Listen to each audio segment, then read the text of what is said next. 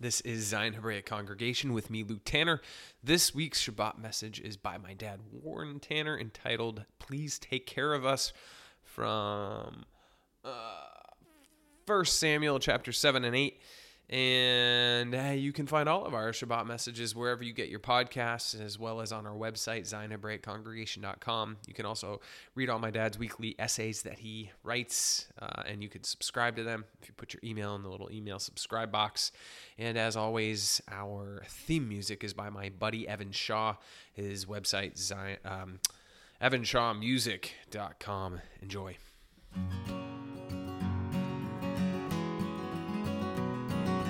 Hey, mighty warriors arise, yeah. Freedom does nigh only away. For soon is the day when we see your face on the mount of your grace and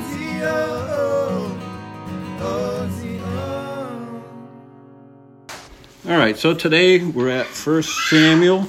We're going to be looking at chapters 7 and 8. And as I was saying, pray for the peace of Jerusalem. There's something in the message that I have as a side note, and I didn't do it specifically for that reason, but talking about peace in Israel and peace of Jerusalem from the passage of Scripture we're going to look at. Now, here's what more than even presenting a message, what I hope to convey always when I preach is the fact that the Bible has an answer, instructions for every aspect of our life. And I'm going to say things categorically, but don't take it that I mean it that way. But I just want to say it in a general way. I think, based on my observations, that God's people have, this is a very broad statement, gotten away from looking first to the Bible to find out how we are to think, decide, act, what direction to take in our lives. You know, I've said a million times, I thank Ranger Andy in that television program I watched every day after school, because his theme song was, "You'll find it in the Bible," which I didn't even know what a Bible was at the time, but that has stuck with me since, grammar school, watching him live on TV after school for so many years. He'd sing, "You'll find it in the Bible," with his, dressed up as a ranger with his banjo. And that instilled something in me that I didn't know God instilled in me, is this book has the answer to everything. And this book helps us to be able to look at the circumstances, look at our world, interpret what's going on, and then to know how to maneuver ourselves through it while we live in it. But the only way we can know that is we have to be in this book. And coming to it not like, okay, I'm going to have devotions today, I only have so much time, but to really set apart a time in your life, like I learned from George Mueller, like he did. He went to bed at 10, he got up at 4, and he had tons to do with the children's homes, but he centered his whole life around 4 o'clock in the morning when he got up to meet with God. And that just changed my life. And I was just saved a year or so when I found that book and read about this man's life that I didn't even know who he was. But I learned, you know what? Life doesn't revolve around family. Life doesn't revolve around work. Life doesn't revolve around play. Life doesn't revolve around ministry. Life revolves around meeting with God in this book. And until it becomes that, it's just going to be words on a page. Even though we're saved and we know it's more than that. So, I say all that because as I was reading 1 Samuel 7 and 8, which I've read a gazillion times, as probably many of you have, I'm seeing stuff I never saw before that I felt for me was relevant to the times we're living in right now. And so what I unexpectedly saw, and what I'm going to try to convey, is what I'm going to tell you in a little bit. All right, so I've entitled this, please take care of us. Please take care of us. All right, so I don't know if you get my blog or saw the blog I just put out. I was thinking about reading it, but I won't. But it has to do with 1 Samuel chapter 7, accountability before God.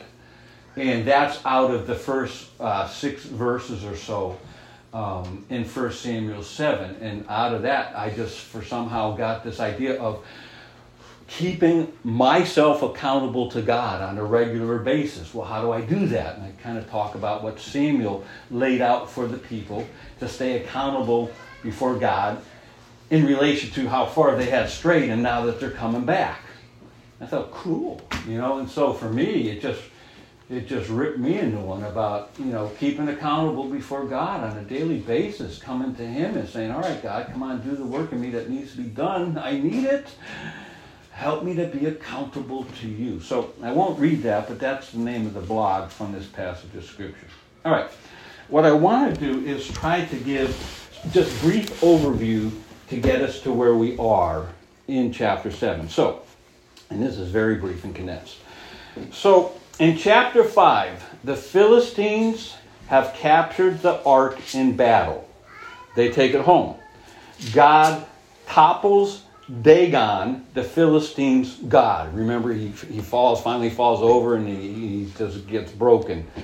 And so God topples Dagon, the Philistines' god. This is the backstory of where we're going to go. All right, so God plagues the Philistines and kills a lot of them. That's just very brief as to what happens.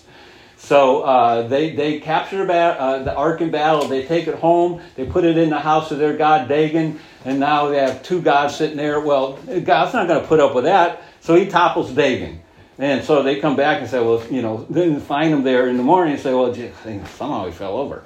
Well, it happens again. They finally figure out, we're in trouble. And then God starts to really just bring a lot of hurt to them and kills some of them. All right, so then you get into chapter 6. So the Philistines wise up and they say, hey, something's going on here. They send the ark back into the land of Israel to Beth Shemesh. In chapter 6, verse 19, some men of Beth Shemesh look into the ark and God kills them and others. So God's just wiping out people all over the place here. It just seems like He doesn't tolerate messing around with His inner presence and what represents Him. All right, so in chapter 7, Beth Shemesh sends the ark away to Kirjath Jearim. It ends up at the house of Abinadab. Abinadab's son Eleazar is charged with keeping the ark. The ark stays in Beth Shemesh. Chapter 7, verse 2 tells us about 20 years. But I found a good note in my Morris Study Bible that said this. It says, the ark stayed in Beth Shemesh through Samuel, the 40-year reign of Saul, and at least 8 years into David's reign. The 20 years mentioned in chapter 7, they say, probably represent the time until Samuel called the people together at Mizpah, followed by their repentance and subsequent victory over the Philistines. And that takes place in chapter 7. So, this is an incredible thing to follow the journey of this ark and what God does. And He brings this plague, and some think, because it mentions mice, that it was, I can't ever say this word, the bubonic. Bubonic. I want to say blue bonnet. Everything's better with blue bonnet on it. You probably don't know about butter. I cannot get out bubonic plague. Did I mess it up? So a plague. God brings a plague, if that's even what it was. I thought, interesting. See, do we stop to think, and this is just me, you don't have to, but do we stop to think this virus, this thing that's plaguing us now, which is, to me, I won't even get into that. But if there is, or if there was such a thing, could God be using that? Could it be a part of His purpose and plan? Well, if you believe God is sovereign, nothing goes unnoticed. And just in reading the scriptures, you see how God sends spirits to impregnate people to do his will, lost or saved. So God can use lost people, God can use saved people, God can use healthy situations, God can use illness and devastation to carry out his will. So, a bunch of people died. All right, I don't want to beat that to death. Now, in chapter 7, in verse 3 and verse 4, it's very interesting. Then we're going to get more into it. But it's interesting that it talks about how God's people were involved with strange gods, also involved with Balaam and Ashtaroth. So these strange gods, it could be just like a generic term, but they're involved in this stuff they shouldn't be involved in. This pagan idolatry and worship. So much so that they're following into the worship of Baal and Ashtaroth. Now, I have a note that I want to read to you if you're not familiar with who those two people are or who those two idols are. I got a note here in my Bible, if I can find it. Judges 2. I can never find what I want to find. What I need to find. Judges 2. Oh, no, Joshua. Yeah, I do.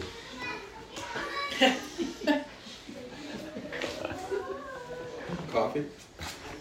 I'm just being an idiot.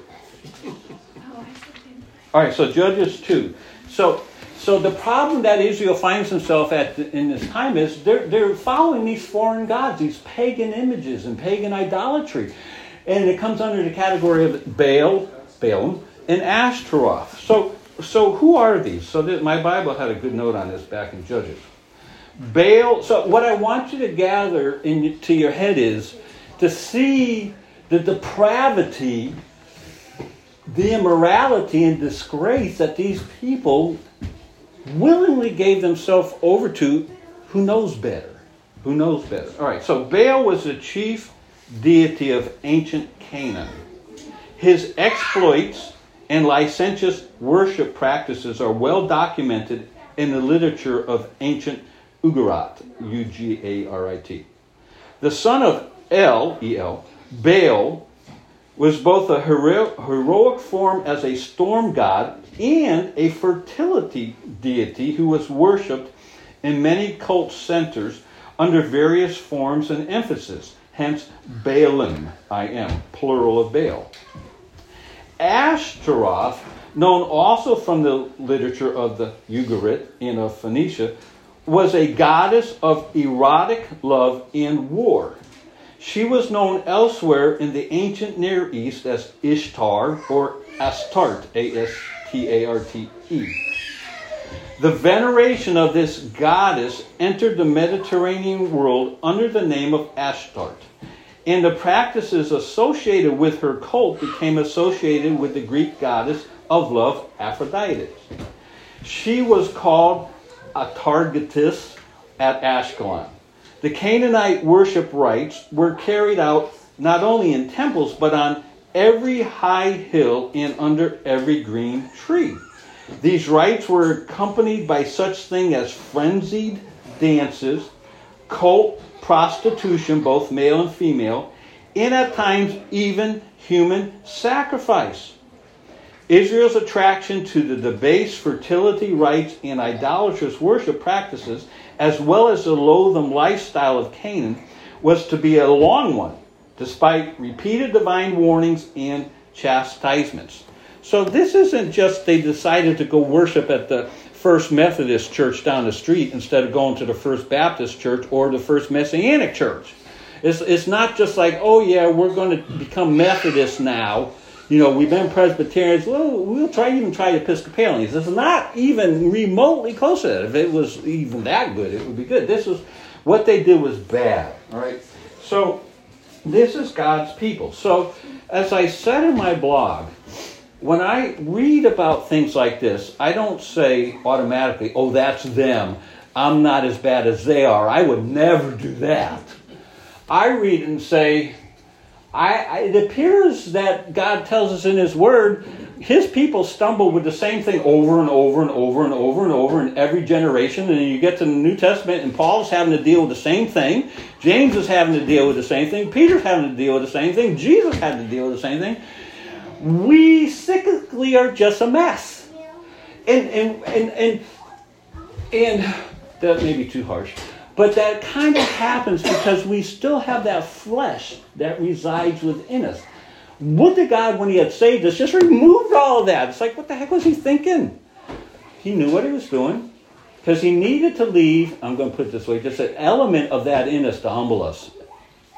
Because we would become probably overly self-righteous and nobody would want to have anything to do with us. But God took out, when I got saved, he took out a ton. I mean, the moment I got saved in the 73 at age 19, it's like, whoa! All this stuff just fell away.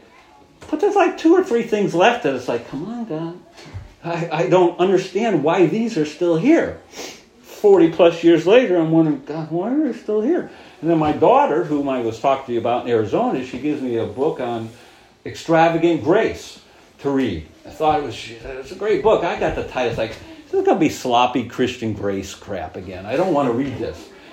But I said, well, my daughter gave it to me, so I read it. And it was phenomenal, at least for me. And she opened up enough in the author to say, God leaves these things providentially and sovereignly because he knew he had to keep us humble, and it keeps us coming back to him. And so when I read about these people, I don't excuse myself and say, well, I'm never going to worship Baal.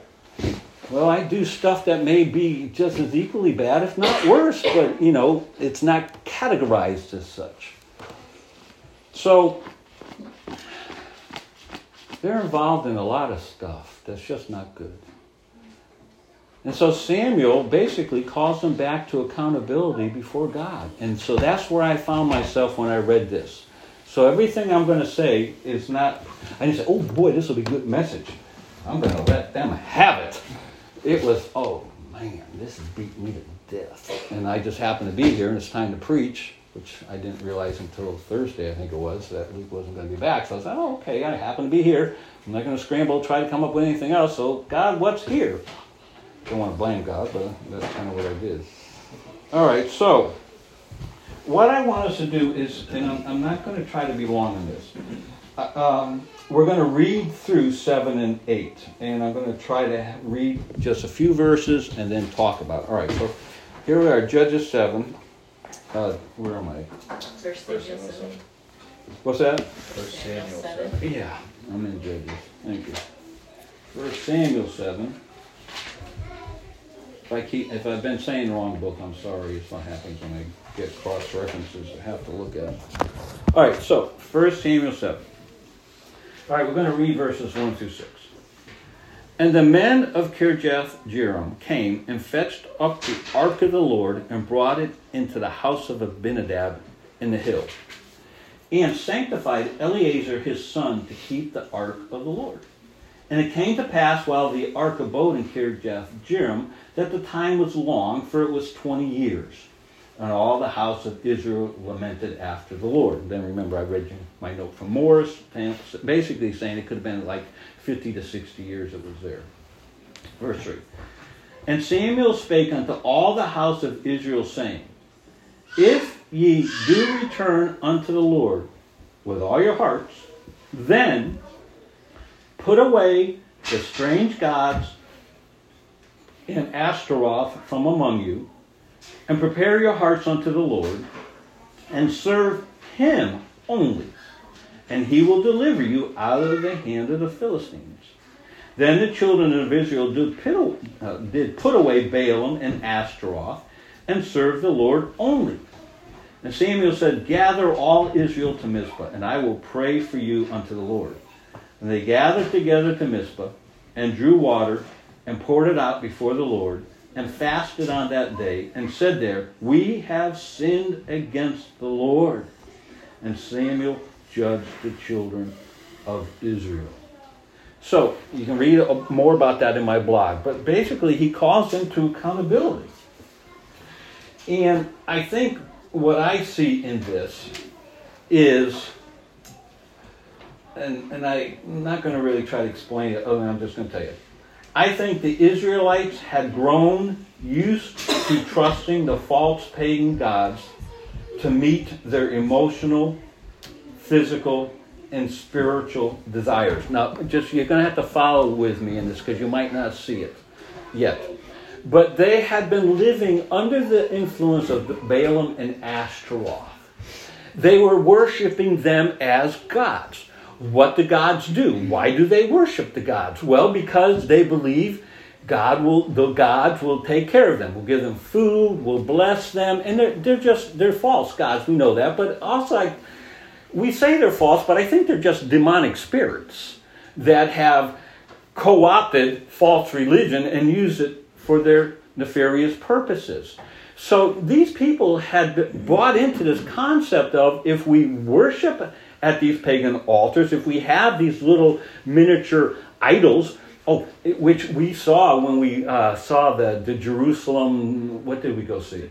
The Dead Sea Scroll things in Boston. I don't know if any of you got to see that. Then after you watch the big panoramic 360 thing, you go out to see it, you get to the tribe of Dan because they broke up some of it by locale.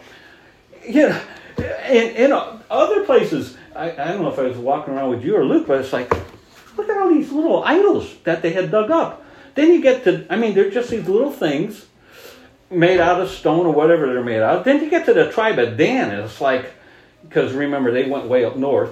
It was just like pagan city. These little miniature idolaters, idols that they worship. They were just, I want to say hundreds of them. I could be overblowing it. But if there was 50 that still have survived after all this time from various parts in Israel, it just documents how permeated they were with, how much has permeated their life, this idolatry. So, anyway, I say that, what I said, they came to trust these idols to provide for them, to take care of them. And don't you know, Satan will do that. Of course he will. He wants you to worship fake gods because they're him. And he will give you what you want, even if it's not good for you, because he wants you and wants to draw you away from God. And so we have to guard against that. All right, so then let's read starting at verse 7, and we'll read to the end of the chapter. And when the Philistines heard that the children of Israel gathered together to Mizpah, the lords of the Philistines went up against Israel. And when the children of Israel heard it, they were afraid of the Philistines. And the children of Israel said to Samuel, "Cease not to cry unto the Lord our God for us, that he will save us out of the hand of the Philistines." And Samuel took a sucking lamb and offered it for a burnt offering, holy unto the Lord. And Samuel cried unto the Lord for Israel, and the Lord heard him. And as Samuel was offering up the burnt offering, the Philistines drew near to battle against Israel. I just think that's so neat. Here they are, taking the time to worship God and to do this. I know what I'd be thinking. Samuel, they're right over there. Can you hurry up with this? We got to do some fighting, And so it's just neat. And this is how I see it. It's so tender. As Samuel's offering up the burnt offering, I'd be over here thinking, "They're coming, Samuel." The Philistines drew near to battle against him. But, this is so cool, God interceded. The Lord thundered with a great thunder on that day upon the Philistines and discomfited them. And they were smitten before Israel. And the men of Israel went out of Mizpah and pursued the Philistines and smote them until they came under Beth-kar. Then Samuel took a stone and set it between Mizpah and Shen and called the name of it Ebenezer, saying, "Hitherto hath the Lord helped us." So the Philistines were subdued, and they came no more into the coast of Israel. And the hand of the Lord was against the Philistines all the days of Samuel. And the cities which the Philistines had taken from Israel were restored to Israel, from Ekron even unto Gath. And the coast thereof did Israel deliver out of the hand of the Philistines, and there was peace between Israel and the Amorites. Okay, so here's this note I have. I better say it now. So, what struck me was, how is Israel trying to get peace now? It's basically peace through appeasement.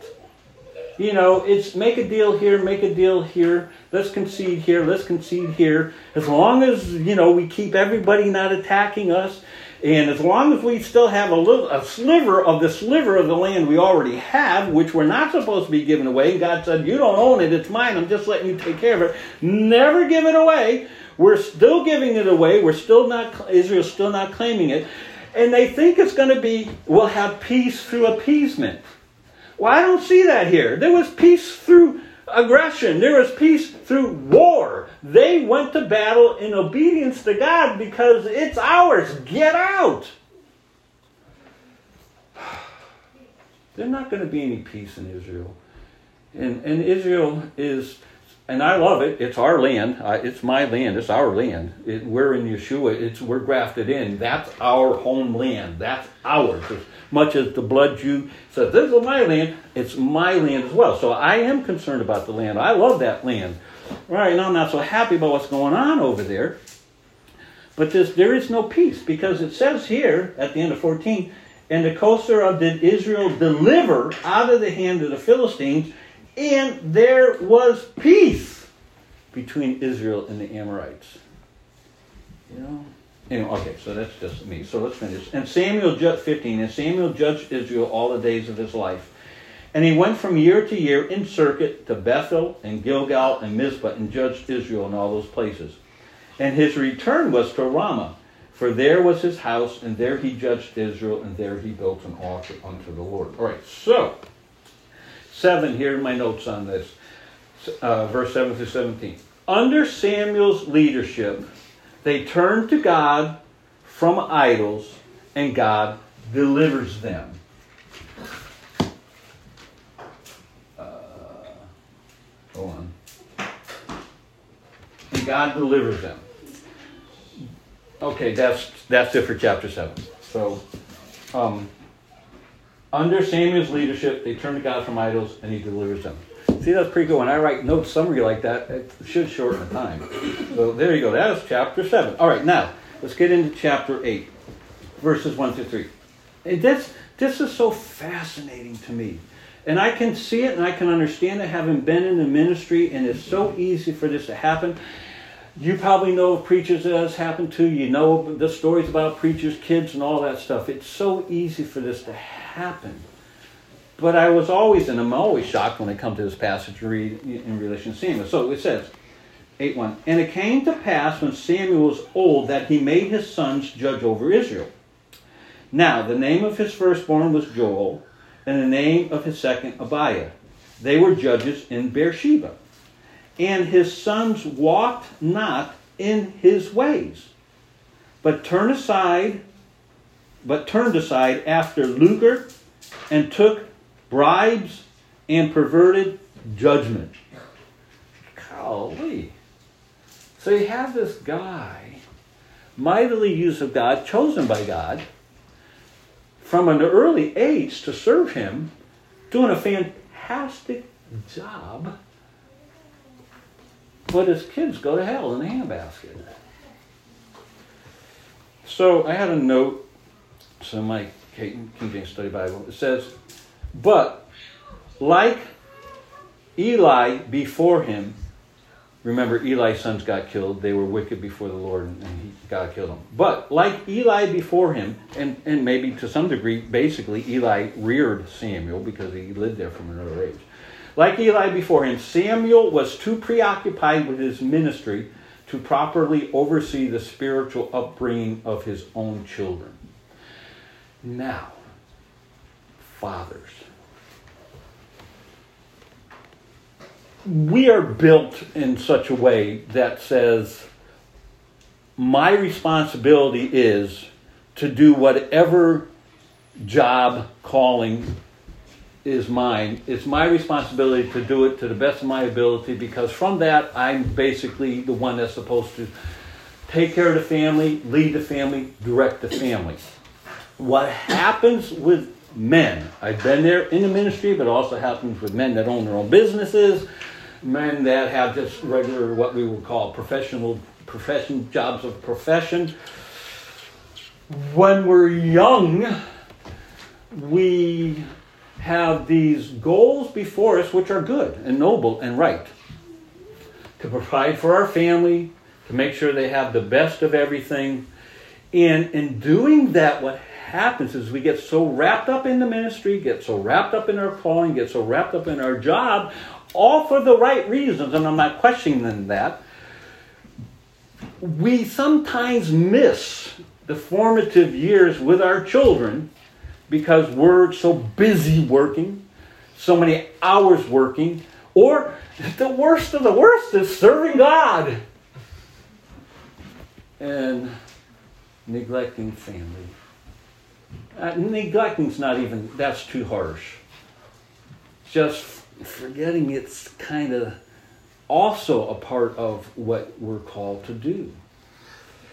And that seems to be what happened with Samuel. I mean, he's a circuit rider guy. He's out there. He's gone. He's away from home. He's traveling to these places. He has a big responsibility. I don't know what Mrs. Samuel was doing, but somewhere along the line, something happening, and his sons just weren't. So I'm trying to say, let's not risk losing our families while we're trying to do a good thing. Let's try to, and the problem is you don't learn it until you've actually screwed it up and it's too late to go back and change it, right? That's where the blessing of God's Word is, because God's Word teaches, okay, unlike what we do in America, oh, Dad's that old guy, what the heck does he know? He's really out of tune. He doesn't even know how to text. And we equate usefulness on a whole lot of other things other than what God says is acquired wisdom that guy who gets to that age is supposed to have had by being in this book so that he has something to share. You know, what happens is we I don't know, it just gets turned around all backwards. And I'm getting off on a tangent here, so I'll just leave all that alone. But, you know, we need to realize that, anyway, I'm going to stop. So anyway, Eli just really kind of messed up that whole thing there with his family, and got busy making a living for his family, we'll guess, or serving God, and, you know, lost his kids. And guys, we can't do that. We just really can't let that happen. Oh, so I know where I was going with. So you don't learn it until, I forgot where I was. You don't learn it until you're so old. Then God says, you know, the old guys pass it down to the young guys. Well, that's his pattern. In America, the young guys saying, what the heck do you know, Dad? So God said, you know, by the time you get that age, old guy, you should have some biblical wisdom to implant. And so I'm trying to implant to the younger guys, I guess. Let me say it this way. I was talking to one of my sons. And, you know, he was saying, yeah, Dad, I was just talking to a guy about your age. And he says, yeah, you know, like we do from our age. Oh, yeah, when it was, you know, just one family. You know, you could buy a house, you could buy a car. Dad worked, Mom stayed home. And the old guy was saying, boy, things have changed a whole lot in your day and age. And I don't even see how you young people, he's saying to my son and wife, his wife saying, I don't know how you even survive and make it. And so my son was talking to me about that. And I said, Daniel, you guys have said all the time we were growing up, you didn't know how we did it. You know, we have 5 kids. I worked. She stayed home, did homeschool. I did get part-time jobs to help out, which my church gratefully allowed me to do. But how do we do it? I said, son, I don't want to say his name, son, this is what your mother and I decided to do. Your mother and I, when we got married, decided that we wanted to have children that we could give over to God. And so we're going to have as many children as God deemed that we should have. How are we going to pay for them and take care of them? I don't know. But I said to my son, unlike today, young people think they have to get a house and buy a house. They have to get brand new cars. They have to have brand new clothes. They have to have the best of the everything and basically start right out of the chute what it took previous generations years to get to. And I said, how do you do it now? The same way we did it. Decide, you know what, we might have to rent. We might not ever own a house. We might have to do without. We might have to buy cars that are not brand new. You make it happen. So what I'm trying to say to the fathers is, we cannot get caught up in the mindset. We have to have everything. It has to be the best. And I have to work to where we get so embroiled in it. Dad has to be gone all the time. If you're there, don't get beat up over it. Just learn from your life now so that you can pass to your kids. Dad tried to do the right thing. I'm trying to do the right thing. I've made some decisions. This is where we are. But as you get your own wisdom gleaned from the Word of God, start passing it down to your children.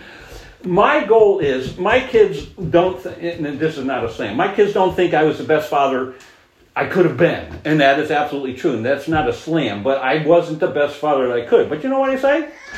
I looked at my unsaved father and said, you know what?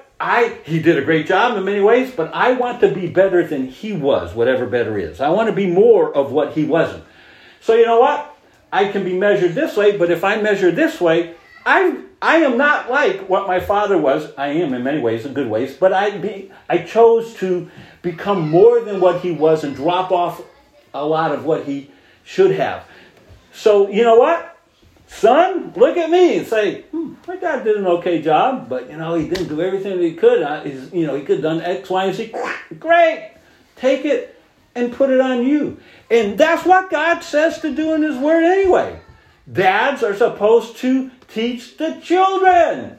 It's not just, I've taught them Torah. It's like, hey, son, you know what? To be honest with you, I could have made some better choices along the way here, and I didn't. But God is still God. He's sovereign. He knew I would do it. Who knows what He's going to do in and through you because of how God has worked in my life. So anyway, I'm going way too far now. All right, Good stuff, though.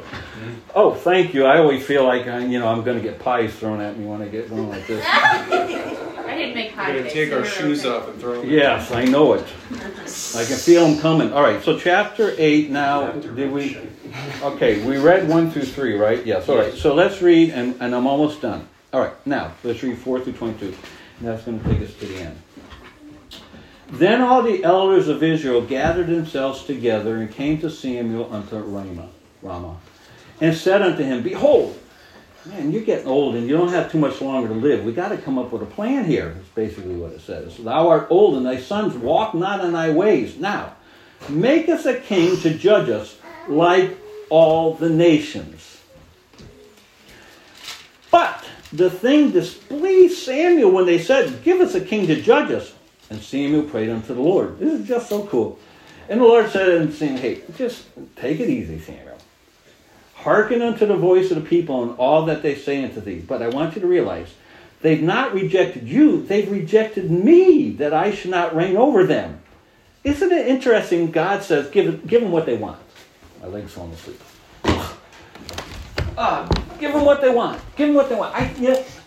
Before, in case I forget to say, sometimes God gives us what we want, and I have a note for it if I can remember to get to it, so that He can teach us that we don't want what we want. And I think here's where we are with our country right now. I don't mean what I'm going to say, although I mean what I'm going to say. I almost wish Biden would become president. Because I said at work to one of my liberal friends that we can go back, and he's actually, listen to Dennis Prager, he's not liberal, he's left. And I didn't know there was a distinction between liberal and left. To me, they're all the same, but he's left. And we can go back and forth. We have great arguments to fight one another. It's never personal. But I said, you know what? I hope Biden wins. Because it's all on you now. You think Trump's, and I'm not necessarily the biggest Trump fan either, but I'm glad for him. I said, you think Trump's blowing it? I hope Biden gets it. Then, and this is what I said, then everything will be fixed. And this look came over his face like, oh, crap. What if Biden does win? I almost wish, because if there's hope for America, and I says, I don't think there's any hope. I don't think there's hope. We're too far into abortion. We're too far into immorality. My own theory, which I've read others afterwards, the last time God could cleanse our land by the shedding of blood in relation to those that shed innocent blood was the Civil War. He'd have to wipe out our country with all the innocent blood we've shed just in abortion in our country and that we've spread around the world. There is no hope. But if there were to be hope, God would have to do a reset, a reboot. And I think the only thing that would have a chance of waking up our country is Give them what they want. Give them Biden.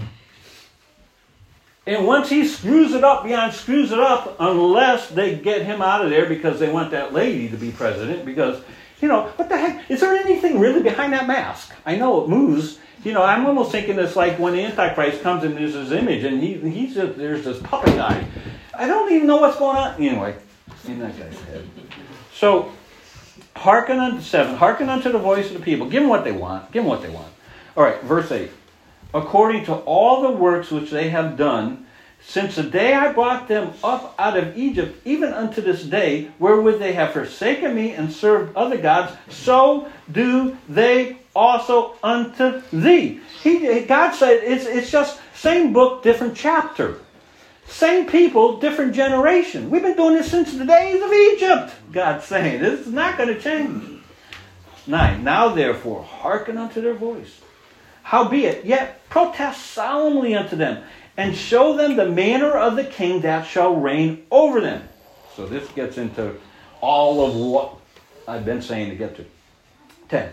And Samuel told all the words of the Lord unto the people that asked of him a king. And he said, this shall be the manner of the king that shall reign over you. He will take your sons and appoint them for himself, for his chariots, and to be his horsemen, and some shall run before his chariots. 12. And he will appoint him captains over thousands, and captains over 50s, and will set them to ear to plow his ground, and to reap his harvest, and to make his instruments of war, and instruments of his chariots. And he will take your daughters to be confectionaries, and to be cooks, and to be bakers. And he will take your fields, and your vineyards, and your olive yards, even the best of them, and give them to his servants. 15. And he will take the tenth of your seed, and of your vineyards, and give to his officers, and to his servants. And he will take your men servants, and your maid servants, and your goodliest young men, and your asses, and put them to his work. He will take the tenth of your sheep, and ye shall be his servants. And ye shall cry out in that day because of your king, which ye shall have chosen you, and the Lord will not hear you in that day. Nevertheless, the people refused to obey the voice of Samuel, and they said, no, we want to be like everybody else. Put a king over us. Why? That we may also be like all the nations, and that our king may judge us, and go out before us, and fight our battles. And Samuel heard all the words of the people, and he rehearsed them in the ears of the Lord. And the Lord said unto Samuel, hearken unto their voice, make him a king. And Samuel said unto the men of Israel, go home. Go home. Now, when I read that, and I may not have my definitions right here, but at least let me read what I have here. So, when the people realize Samuel doesn't have too much longer to live, and that his sons aren't like Dad, they revert to what they came out of. And I'm saying specifically the religious worship where the pagan worship where they expected their gods to take care of them. Right? They revert to what they came out of. They want someone to take care of them and do everything for them. Equals, they want the government to tell them what to do, how to do it, and when to do it. And they are willing to abrogate personal responsibility and freedom just as long as they will be taken care of and given what they want. Welcome to America. What is that? Socialism. Socialism. And it's very interesting because verse 14, just the way it says, give them 8:14. Just I'm not gonna rehash it. But he says you're going to take your fields, your vineyards, your olive yards, and give them to his servants. That's just what socialism does. It says everything's going to be wonderful. We're going to do the best for you. Biden, we want to give you everything. Crazy Bernie Sanders, we're going to give you everything. Don't worry, it's all going to be there. That's the lie of socialism. Yes, they're building their kingdom for themselves, and so they'll give you what you want, so they say, so that they can take from you to have what they really want. And so verse 14, He's going to take the best of them and give them to his servants. Verse 15. He's going to take the tenth of your seed, and what's he going to do with that? He's going to give it to his officers and his servants. Verse 16. He's going to take your maidservants, the best young men that you have, and he's going to put them to his work. This is so good. 17. He shall take the tenth of your sheep, and ye shall be his servants. He owns you. Government owns you. Now, that's my take on it. You might not see it. That's my take. And why did I say at the beginning of what I said that the Bible has, if we can only see it, things to help us see where we are, wherever we are? Because God's Word is relevant for every generation. It's relevant for every generation.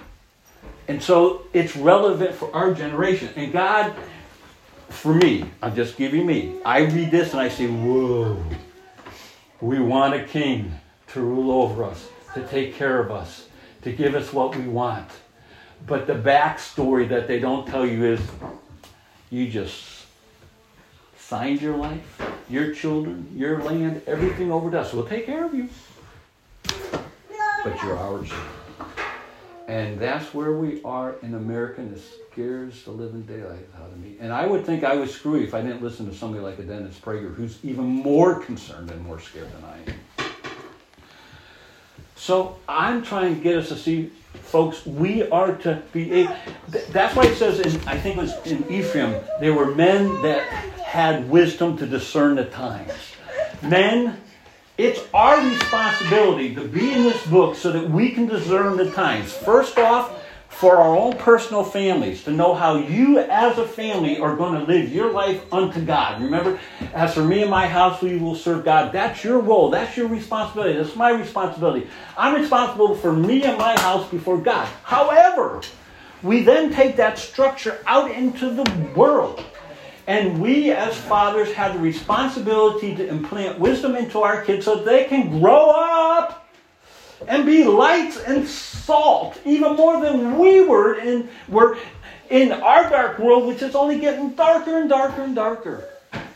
And so I don't envy the young kids that we have, because they have a task before them if things keep going this way that we've not really had to navigate as Americans. We're losing America. The land of the free and the home of the brave is not free anymore. And there's nobody brave in standing up and fighting back. So, I have a son that has kids. All my children have kids. And I can only hope now that I gave them more good than my screw-ups were. And that they now can learn from me, who learned from my dad, that they need to be the dad, more so that they need to be as a spiritual leader in their house, as the one that gives wisdom and direction from God, because their kids are growing up in this world that we're in right now, right? So I don't know what, that's my take on what I read here. Do with it what you want. I don't agree or disagree. That's even not the ultimate point. The ultimate point is, dad, husband, mom, you have to navigate this world. Where are you going to get your directions? I'm telling you, it's not the Constitution of the United States of America. Forget that. It's just shot anyway. We're not citizens of America. We're citizens of heaven. And we lost that. And we have a king in this God. He's given us his rules that we're to live by, the Word of God. And that just settles it.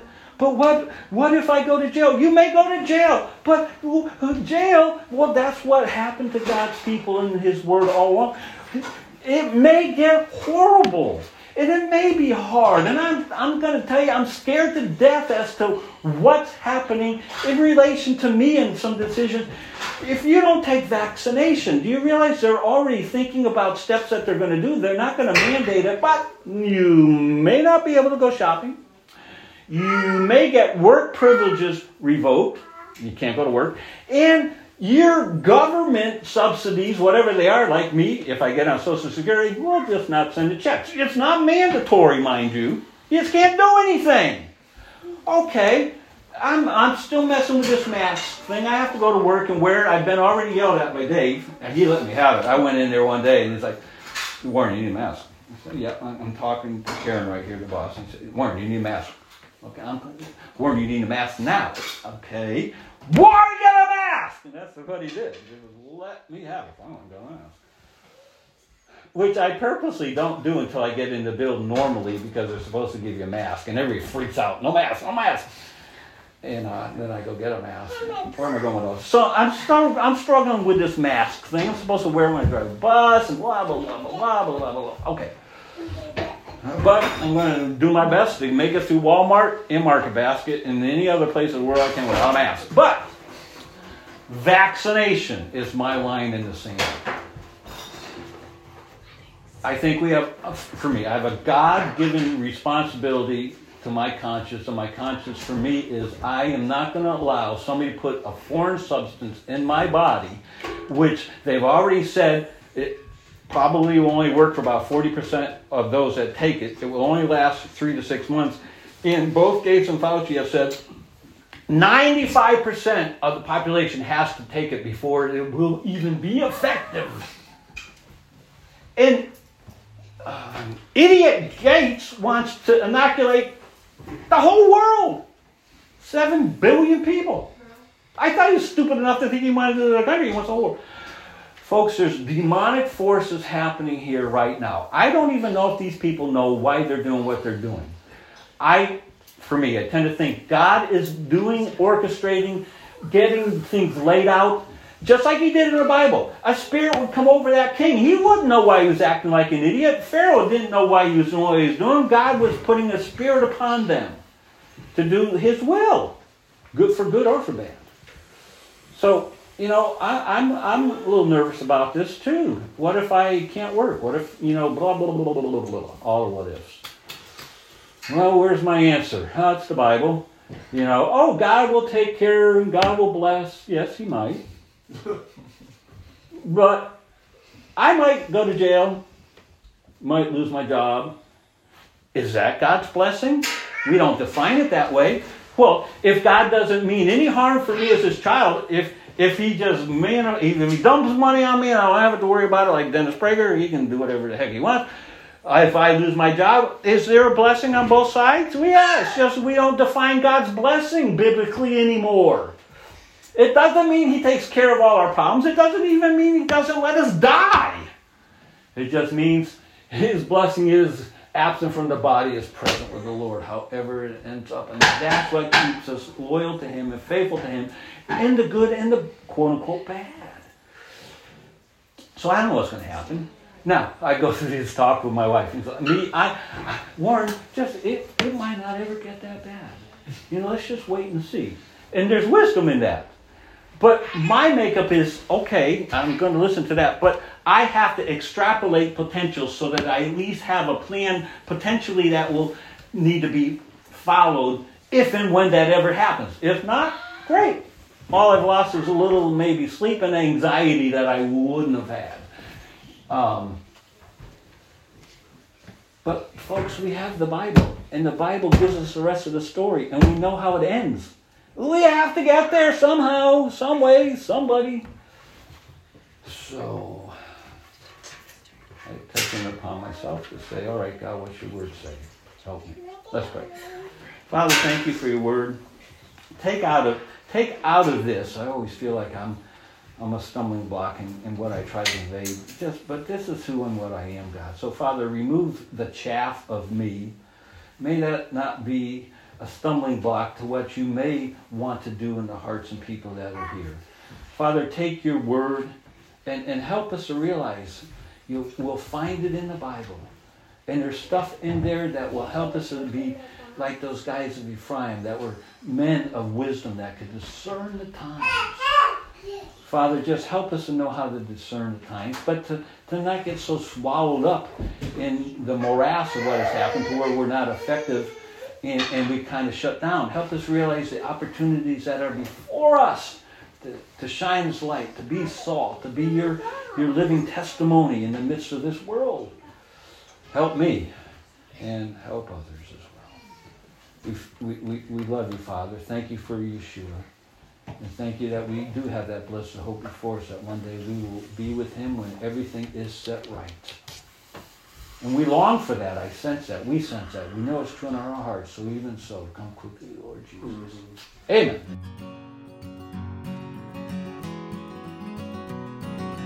Hey, mighty warriors arise.